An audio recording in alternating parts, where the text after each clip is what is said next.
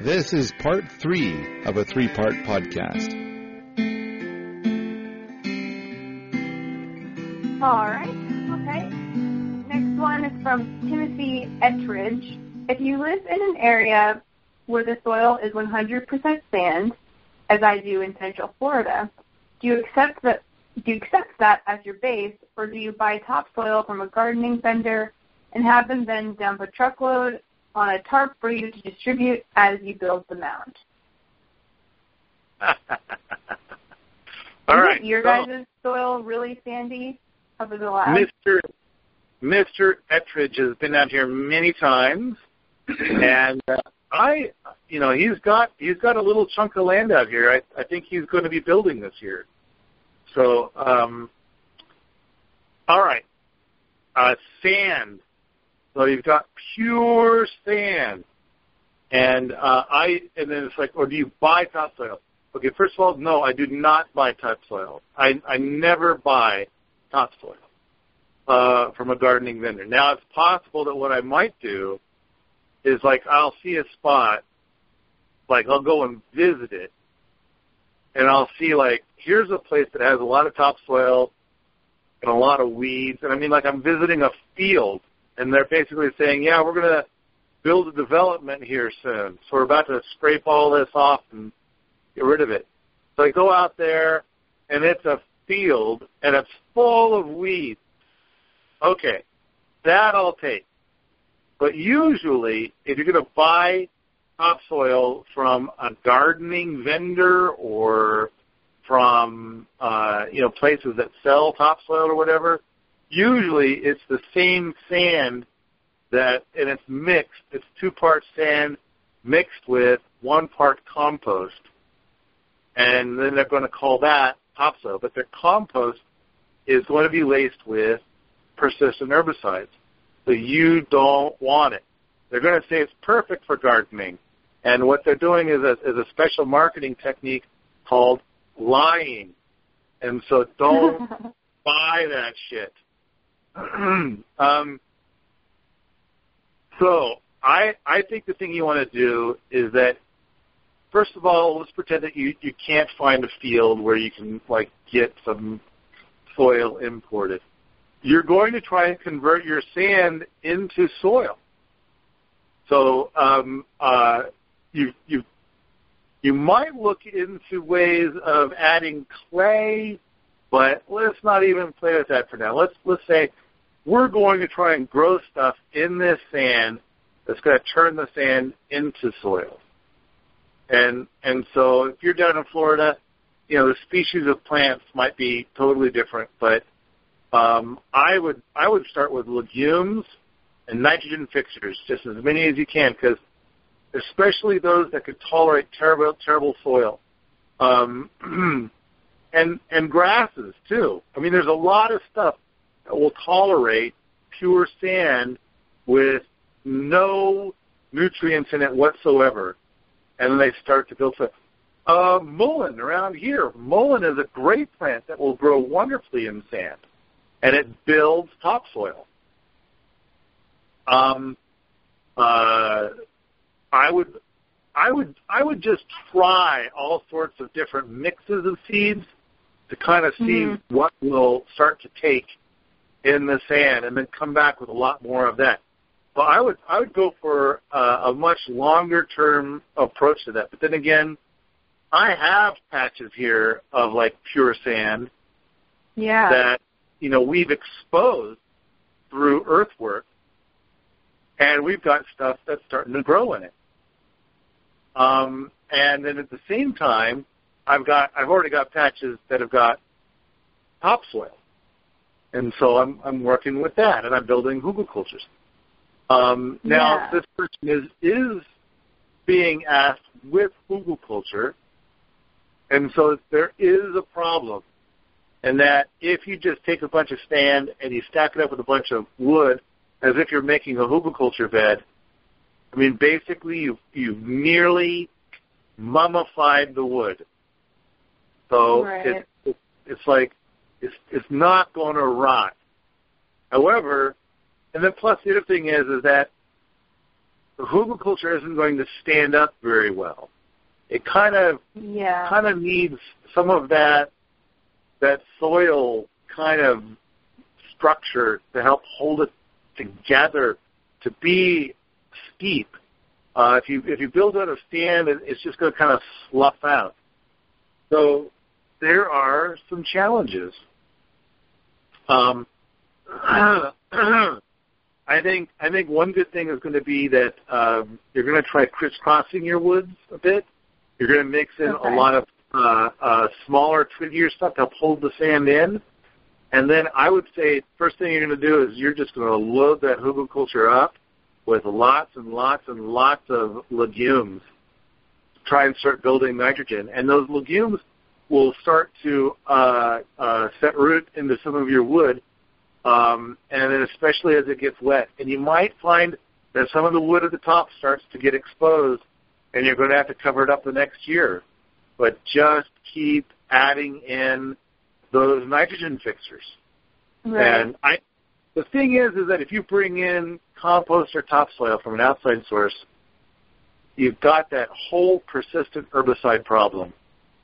And that is going to be nearly impossible to get away from. It is extremely rare to find topsoil or commercial compost that does not contain persistent herbicides.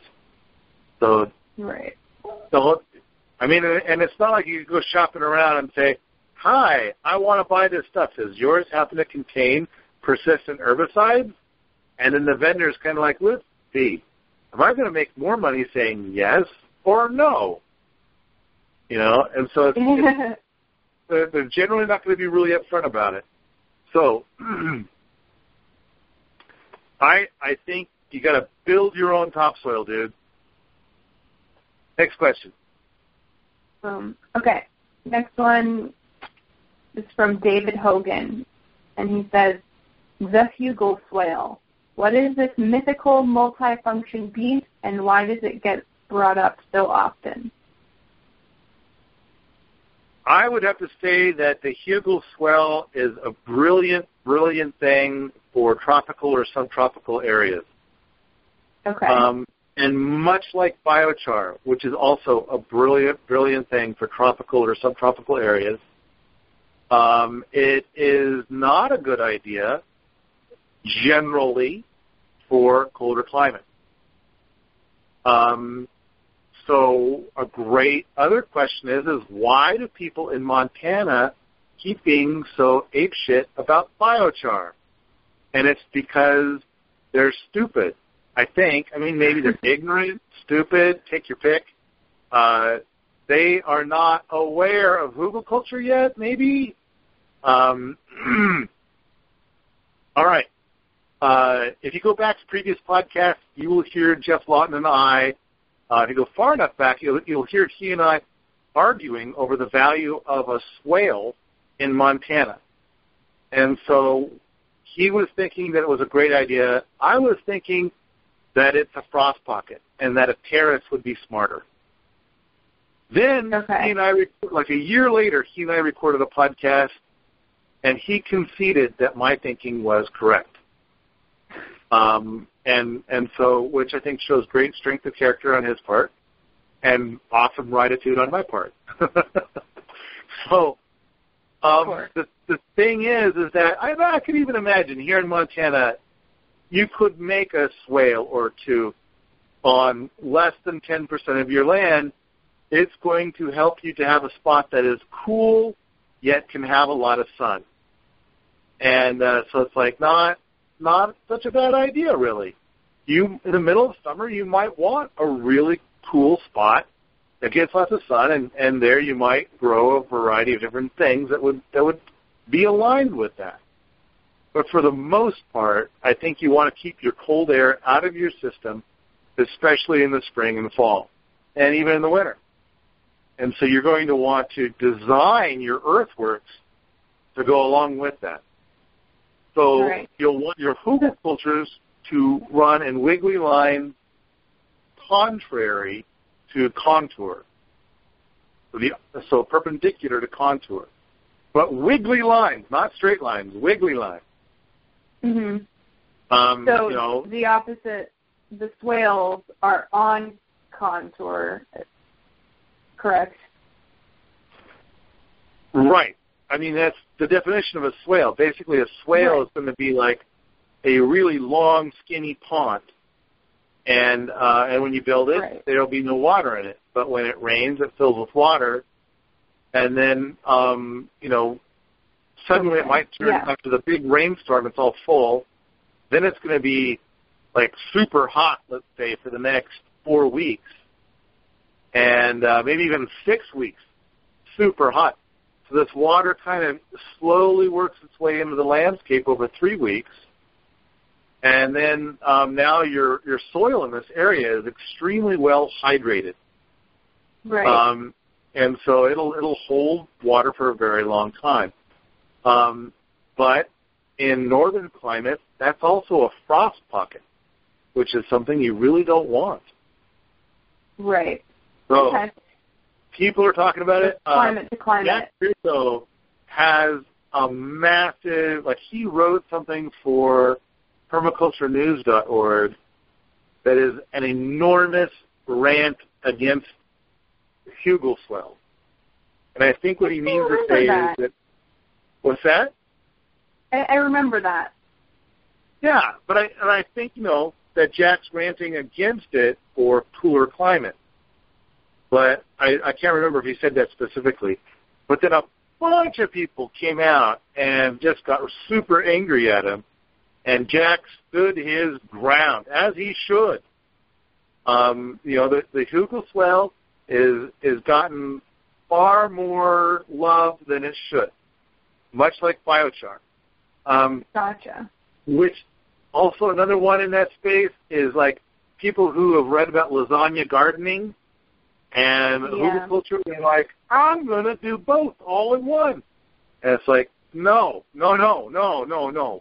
Please don't do that.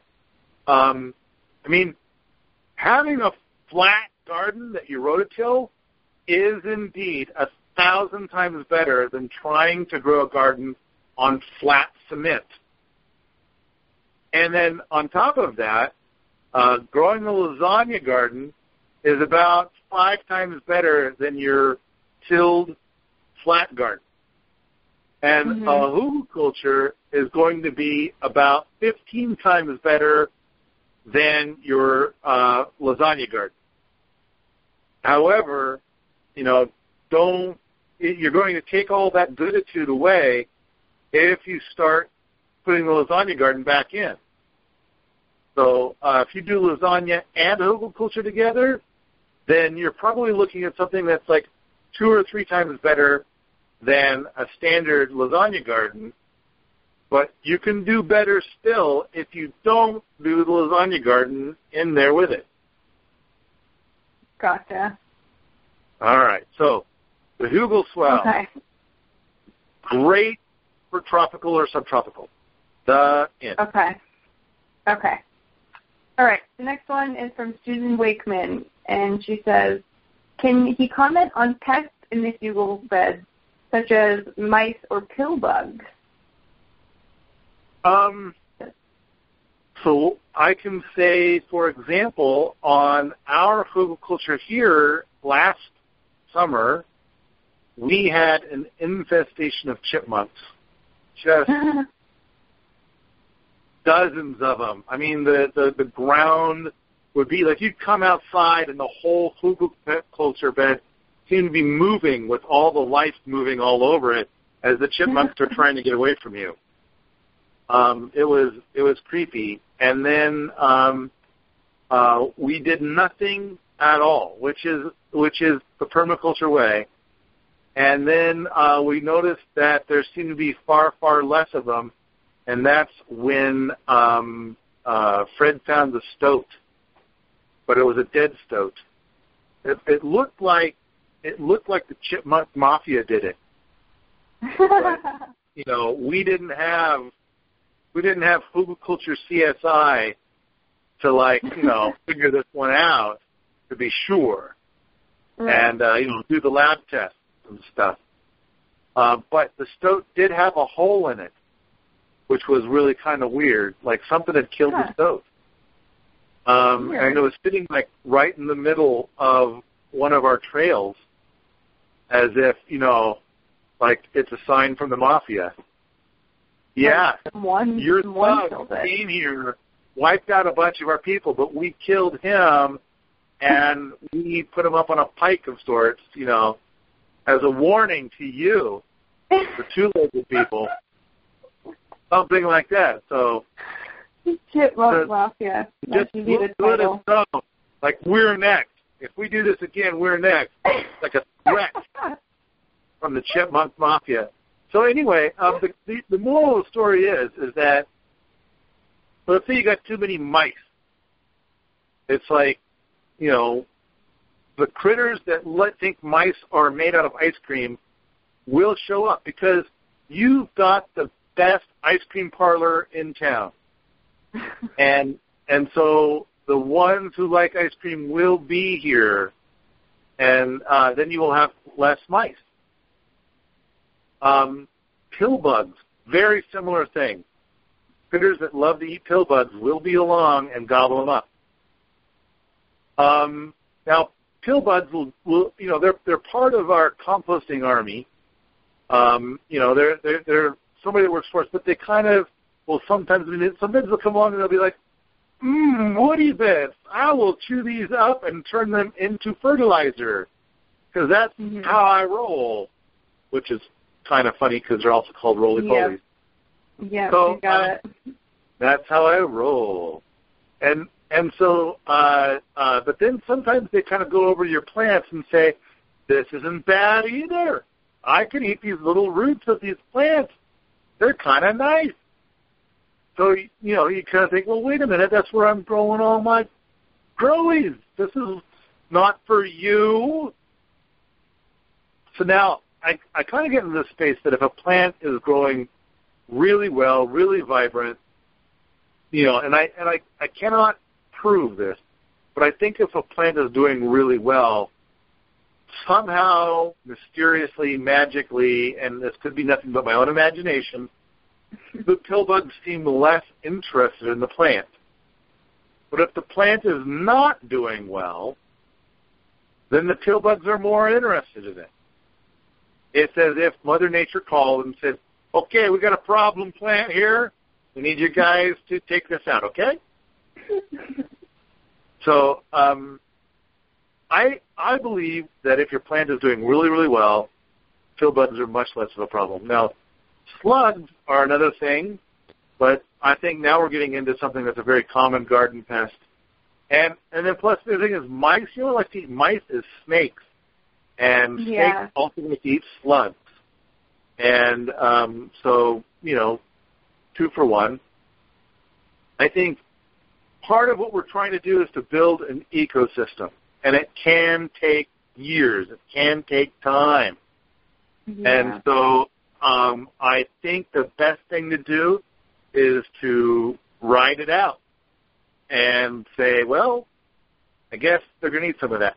Now, I do think that part of it is that you're going to grow a lot of hugelkultur beds. In fact, usually the first year you'll build so much, the second year you'll build more, the next year you'll build more, and then now the hugelkultur beds that you built closest to your house, the first year are now much more mature, and they might have a much more mature ecosystem, which would include controls on the pest. Right. That's my answer. Now, some people are a little bit less patient, and in which case it's kind of like, well, because the other thing is, like, if you've got mice and pill bugs, run some chickens through there. Run some hogs through there. The hogs and the chickens, they'll put a dent in your mice population, and the chickens, will put a dent in your pill bug population. I mean, they'll scratch up stuff, and it's like, look, a bunch of pill bugs. And they'll eat them up.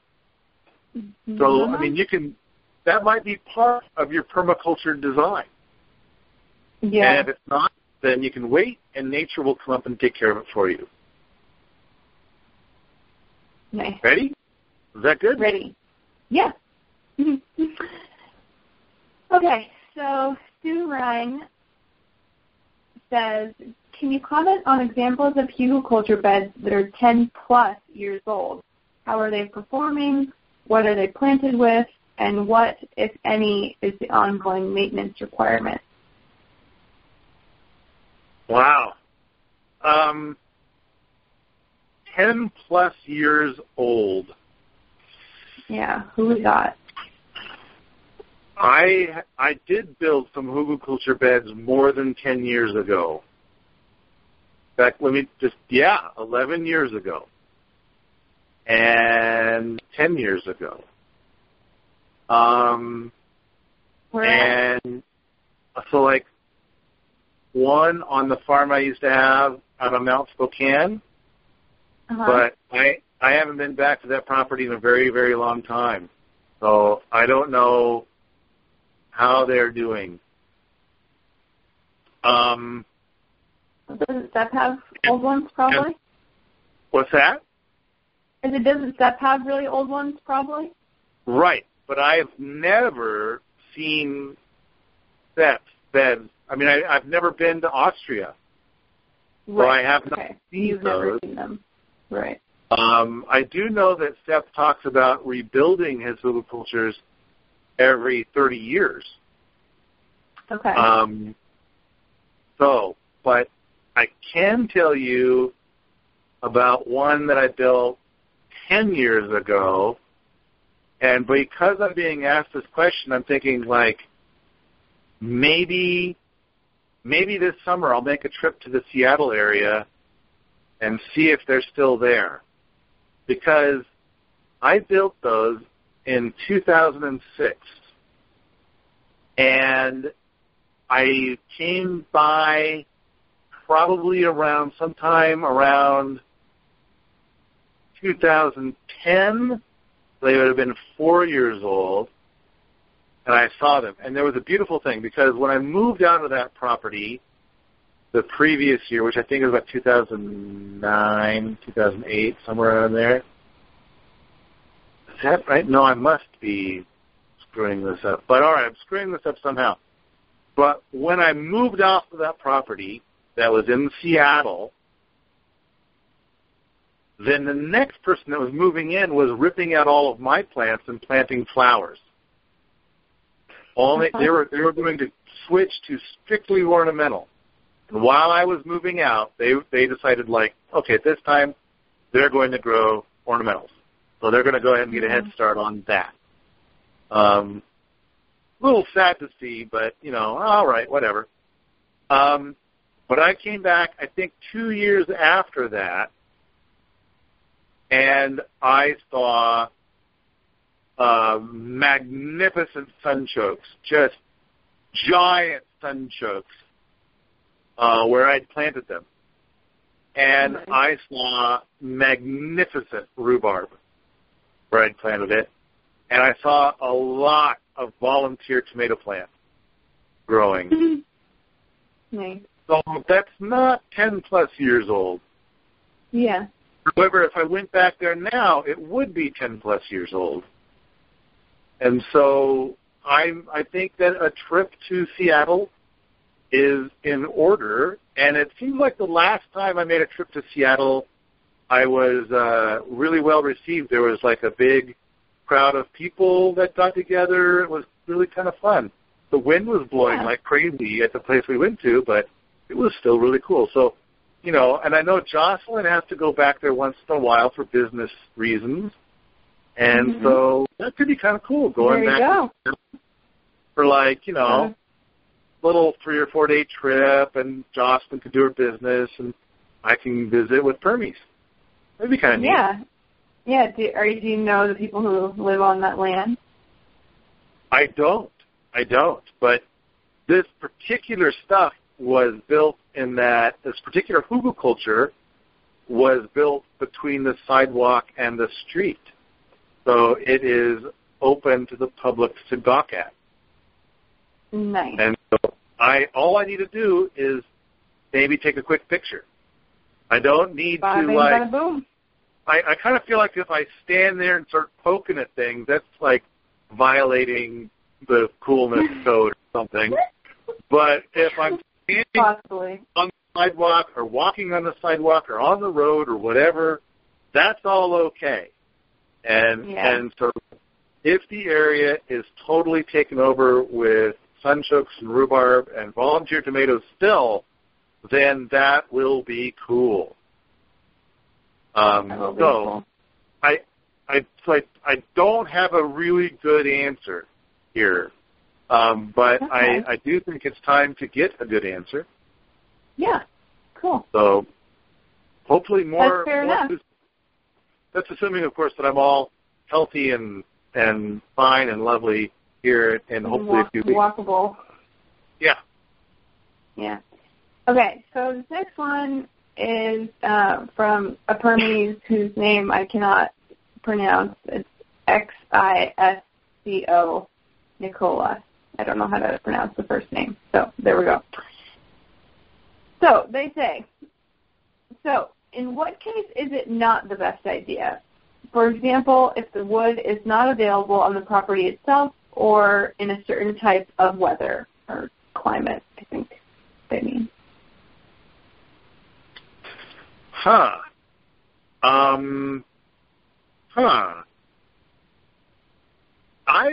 think that it's not the best idea. I think that one place where it could be challenging, but it has been proven to be not challenging. So in a tropical climate, then it's like it's in a tropical climate. It's really difficult to have mulch. And I would imagine that if you put wood in soil, I would imagine that would break down just incredibly fast. It would break down so incredibly fast that you would receive very little benefit from having done it. Now, I don't know that this is true, but this is a guess. Okay. And so in which case, now we're talking about like, okay, you should do biochar. Because biochar is a great big pain in the ass process, but the stuff will actually last. Mm-hmm. Whereas up here in Montana, if why would you do biochar when you could do hugelkultur? And so now it's going to last like 60 plus years.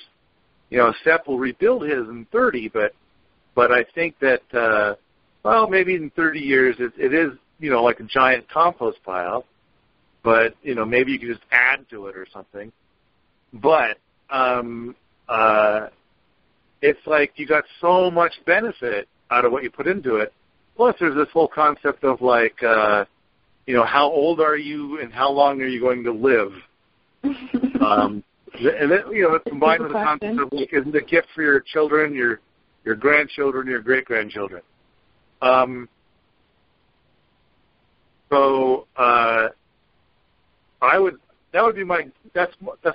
one case. The whole concept of like the sand on top of wood, that's a bit of an issue because now you're kind of mummifying the wood, unless of course you just pack it full of legumes and try to build that soil. Grow, take your time, grow lots and lots of stuff that's going to be soil builders. Right. And then, I mean, like she said, if the wood is not available on the property itself, I mean. But we already talked about that, where it's like, well, what if you don't have wood? Right. So you can do it without wood. It is possible to do it without wood. I'm not sure if you could still call it hugelkultur, right? Because it's not soil on wood, but Mm-hmm. you can get something similar to the effect. It's about because now you're adding a lot of organic matter into this really enormous raised bed. So yeah, if the wood's unavailable, then it stops being hugelkultur. But because that's the other thing too, is it's kind of like you can do a raised bed garden, but when you say raised bed garden, a lot of people have this idea of something that is 3 inches off the ground. Like that's the total height of their raised bed garden. Yeah. But if I say hugelkultur, it's kind of like the default is that it's 6 or 7 feet tall, unless you say I'm making it only 2 feet tall. Yeah. So, granted, if we take out all the wood, it's no longer hugelkultur according to, our English language. In German, it actually means raised bed. That's it. It's a raised bed garden. That's it. That's all it is. Oh. But now here in America, we have likened it. English-speaking areas, we're using this word, or possibly abusing or misusing this word. It means soil on wood, and we expect it to be 6 or 7 feet tall. So if you don't have wood available, and you're saying, like, I'm going to try to build a hugelkultur, but I don't have very much wood, then, I don't know, it's fair to say it's 6 or 7 feet tall, and it's really sucky hugelkultur because there's not very much wood in it. So so the question is, in what case is it not the best idea? So I think we've covered a few. Yeah. But I can't think of any others offhand. Yeah. I think that covers it. Okay. Next question. So then, the same permie says, I had to rebuild what went down after 6 months. So what is the best form and the best way to hold the soil easy with the choice of plants to grow? So we already covered the holding the soil, but I think this is the other part of this is possibly referring to just it like shrinking or sinking. Okay. Now, it's possible if you start off with some pretty rotten stuff to begin with, and then you throw, some manure in with it, and then you build on top of that, then what's going to happen is that, it's going to kind of compost fairly quickly, and when it composts, it's going to shrink a lot, just as a compost pile would. So, which is why less, not quite so rotten stuff is going to make your bed stand up taller. All right, so what is the best form? And in which case, I still got to go with the steep sides. And if your hugelkultur bed deflates a lot, like you built something 7 feet tall and now it's 4 feet tall, I would say that wherever you've got a growy that you like, you leave it alone. Wherever you have growies that you're not in love with, I would add to the top of the pile and make it tall again. So now you've got like tall bits and not so tall bits. And what I would add would be more wood and more soil. Yeah. So now you've got a wacky-looking thing, but, hey, it's hugelkultur, and it's doing good. Texture. Yeah. Okay. All right. Next one is, what is the one thing you definitely shouldn't do, a.k.a. placement, design, or other factors of potential disaster?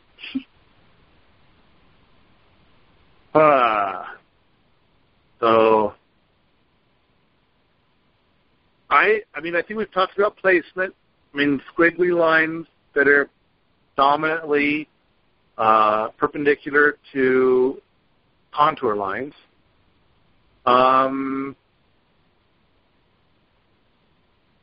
Let's see. And we talked about diversity on the inside. Mm-hmm. So those were all good to-dos. I think lots of diversity on the outside is good. And then I think another good one is if stuff is not doing well, I think, if it's going to die, cut it out sooner rather than later, or, an even lazier approach is just let it die where it is and don't do anything. But this is what is the one thing you definitely shouldn't do? Oh, that you should not do. Yeah. As a design thing. Okay, I think we've talked about the Hugelkultur mess. Right. We've talked about the challenges of sand, and I think the same could be said for clay. I mean, like if you've got, clay, and then you do Hugelkultur, but your soil is like just clay, then you've kind of built the Alamo, sort of, haven't you? And so yeah, you need something to break up that clay. So a pure clay with logs, it's the same challenge with pure sand. You've got to plant something that will dig through that clay and start turning that clay into soil. Something you should not do. Oh, I got one. Don't put cedar or black locust or honey locust on the inside of the pile. So wood that is famous for not rotting well does not go inside the pile. Now, cedar would be especially bad because cedar is kind of full of things that really hate. Don't put that in there. I think a common mistake is like, oh, look at all this wood. I'm going to rent a wood chipper, and then I'm going to make Hugelkultur beds. And it's like, I think my opinion is pretty universally a wood chipper is the wrong thing to ever have at all, ever, ever, ever. Like there's no reason to ever use a wood chipper for anything. But it's especially bad for Hugelkultur. When you've got great big chunks of wood, that's a great thing to use for Hugelkultur.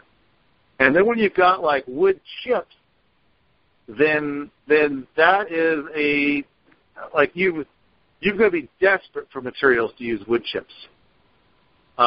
Wood chips, as we mentioned earlier, are going to make for nitrogen immobilization, and so it's going to make it, so that your Hugelkultur bed really can't grow very much at all. Even some legumes are going to struggle in that environment. So, and then plus you want to talk about pill bugs. Oh boy, do they love a wood chip pile? Yeah. Yeah. So, I don't know. I'm not. I guess I'm not coming up with a lot of other things. I mean, don't make your Hugelkultur out of Portland cement. Don't make it out of rock. Don't make it out of. Don't put tar in it. Don't make it out of asphalt. I don't know. There's things that seem like really odd that somebody would try to do. Yeah. I'm trying to think like what are the things somebody might try that was like a really, but really the whole concept of Hugelkultur is generally so extremely forgiving. I mean, it's kind of in many ways it's kind of like the golden bullet solution for so many things. It's kind of hard to screw up. Yeah, well, and even if you do screw it up, it'll kind of fix itself over time. Yeah. Yeah, well, and then that same guy actually asked in another question later on, he says, what are your biggest pet peeves about Hugels and the people that misuse them? So I don't know if that seems kind of related. I don't know if you have any of those. Well, the Hugelkultur is a crazy thing. And I'd say that that's a bit of a peeve. I mean, when Jack wrote that big thing about the Hugel swales, I was applauding Jack, which of course he couldn't hear. I did send him an email saying, "Good job. I like that article. Mm-hmm. You're right on, man." And keep up the good play. Yeah. I'm trying to think of like what's something.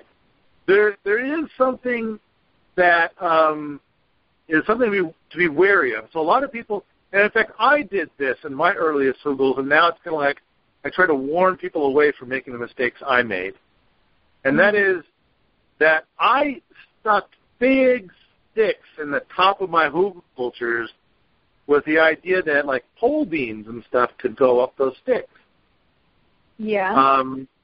And in hindsight, not so bad, but when the stick is embedded in the soil where it's moist, and then it comes up past the mulch, and if the stick breaks and is not very long, then it is a way to dry out the Hugelkultur bed.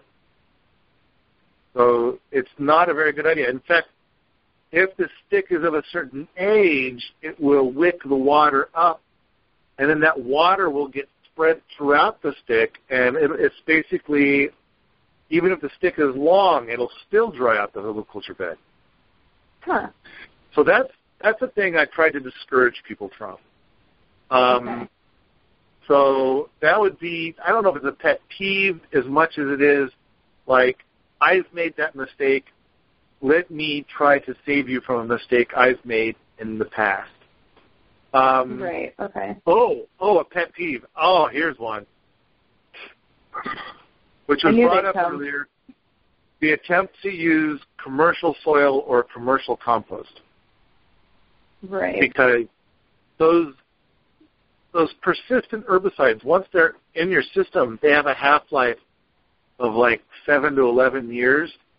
And it's like it's like the best way to fix it is to move away, or like have the full Hugelkultur bed scooped up and put into a dump truck and hauled to the dump, and then you start over, without that. I mean, the solutions are like really extreme, and I mean, we're doing this because we want things to be better. We want a higher purity of food.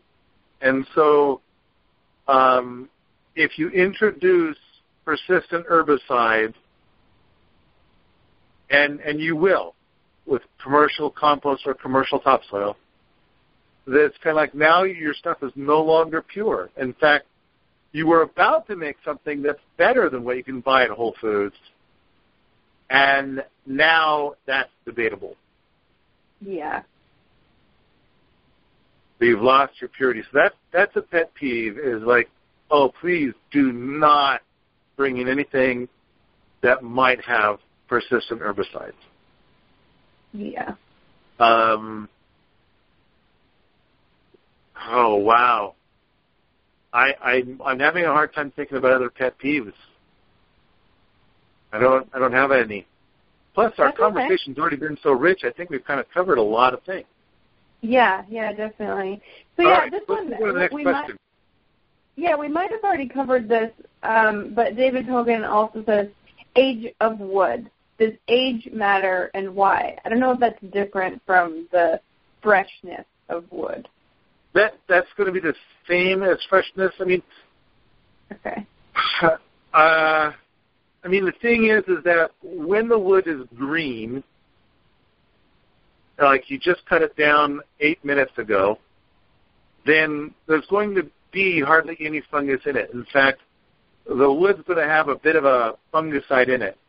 When the wood gets to be about 4 days old, then the fungicide has kind of like disappeared. So now funguses can move in, and it's a race to see which fungus moves in. Now, if you're growing mushrooms, you want, your mushrooms to move in first. All right, now let's move on to like there's that. Which mushrooms got there first? And And so that makes a difference in the quality of the garden, and there's different things you can do. But that's an enormous discussion to be handled by people that are bonkers about funguses. And my knowledge of fungus is not nearly as rich as those guys. So let's set that aside. Now let's get into like whether it's a year old or 5 years old or 10 years old. And so if you get some wood in fact, if you get some wood in that has brown cubicle rot, and you can tell, and this is a particular kind of fungus that got to this wood, you can tell because it looks like it's like in little cubes. Like it looks like somebody built this log out of Legos. Weird. And you've seen it around. I'm sure you've seen it around. Do you know what I'm talking about? I'm trying to picture it. No, not really. I'm trying to picture it, but I don't know. It's so of course brown cubicle rot. It's brown, and the wood is rough in such a way that it looks like it's made out of a lot of cubes. Usually, it's like you'll see a stump, and on the middle of the stump, there'll be like this thing that looks like it's made out of hundreds or thousands of cubes. Oh yeah. I just looked it up, and yeah, I know what you're talking about. Okay, all right. So this brown cubicle rot will last about as long as biochar. But I mean, like, we're talking about some really old wood. This is some seriously rotten wood. It's so rotten that it's rare that you'll be able to move it in one contiguous piece. You'll have to move it like with a shovel or something. Yeah. On the other hand, it lasts like about 500 years. So, you can move that into your... So does age matter and why? I think we're kind of covering some different things. Then there's also the whole thing of like, okay, this wood is 2 years old. Well, that's pretty good for a rocket mass heater, so I'd probably prefer to use it as a rock for like, for heat. Yeah. If it's green, then it's like, but like let's say it's green and it's a week old, so fungus has already moved in, and it's like, well, that's going to take like a bunch of time to try to dry enough to be able to use for a rocket mass heater or for heat wood, and so maybe I'll want to put it in my Hugelkultur because I'm just that lazy. I think there you go. There's the list. Yeah. Age of wood. What's next? Age of wood. Well, Dean Howard asks when to hugel and when to swale, limitations and advantages of each depending on what you're trying to accomplish. But we've also already talked about this a lot. So. Yep, I think that one's covered. Yeah. Okay, and then the last one, Mike Holmes says, is there such a thing as too much wood in a hugel bed? Yes. Yeah. Okay. I think that I've seen people do Hugelkultur where they stack the wood up and then they pour the soil on top of that, and then the soil doesn't really get into the pile. And so I talked earlier about, do a layer of wood and then the soil, and a layer of the wood and the soil, and so on. So you don't have too much wood. Now, it's possible that you're a little low on soil and you're a little heavy on wood, and so you want to make a Hugelkultur bed that's a little wood heavy. I think it could be possible to get. I mean, we're kind of back to the whole thing about sand and clay, and as opposed to topsoil. And it's kind of like it's plausible to have too much wood. And if it's a big pile of wood without any soil, I think we could all see that that's not going to work out. I think that you will be extremely hard pressed to find anything that would grow in that. So then you can start thinking about like, okay, now we've added a dusting of wood or a dusting of soil between the layers of wood, but there's like so little soil, it's stupid. And it's really more like dirt. And it's like, can you get anything to grow in that? It's like, not really. Then we get to the point where it's like, all right, we have dirt between the wood, but it's like, like just enough to fill the spaces. And it's really just super packed tight, round wood, and the spaces between it is filled with dirt. And it's like, okay, we can work with that. And what we're going to do is, again, plant lots and lots of legumes and try and get this started. It's going to take longer to get started. So is there such a thing as too much wood? I think that if you have more wood than is optimal, then like far less soil than what is optimal, then it's like it'll just start slower. It'll start giving you the Hugelkultur magic payback slower. And if there's dirt or soil, then it's like you want to boost your nitrogen as much as you can, as fast as you can, to try to get, converting that wood into something closer to soil. So, yes, there's a thing that's too much wood, something where this is not going to start to break down. Where plants won't grow, you can't really call it a Hugelkultur bed. Your soil, you've just got too little soil to have anything get started. All right, what's next? All right, that's it. We got to the end. Oh, good. Yeah, look at that. All right. Anything else you want to talk about? Cassie?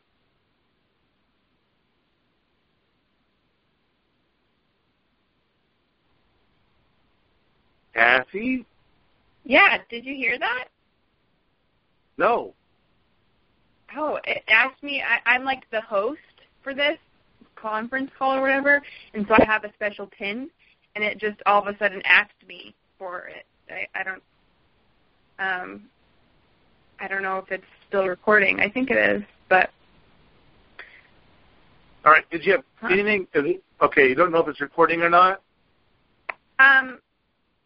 Well, it didn't say the recording has ended. I think it just needed my pin to make sure that I was still here or something. All right. Let's pretend it's still recording. And okay, I'll just edit all that out. Okay, so do you have anything else you want to add to this podcast? Oh, man, I don't think so. I think we covered a lot. Okay. If you like this sort of thing, come on out to the forums at permies.com, where we talk about Hugelkultur, homesteading, and permaculture all the time. All the time.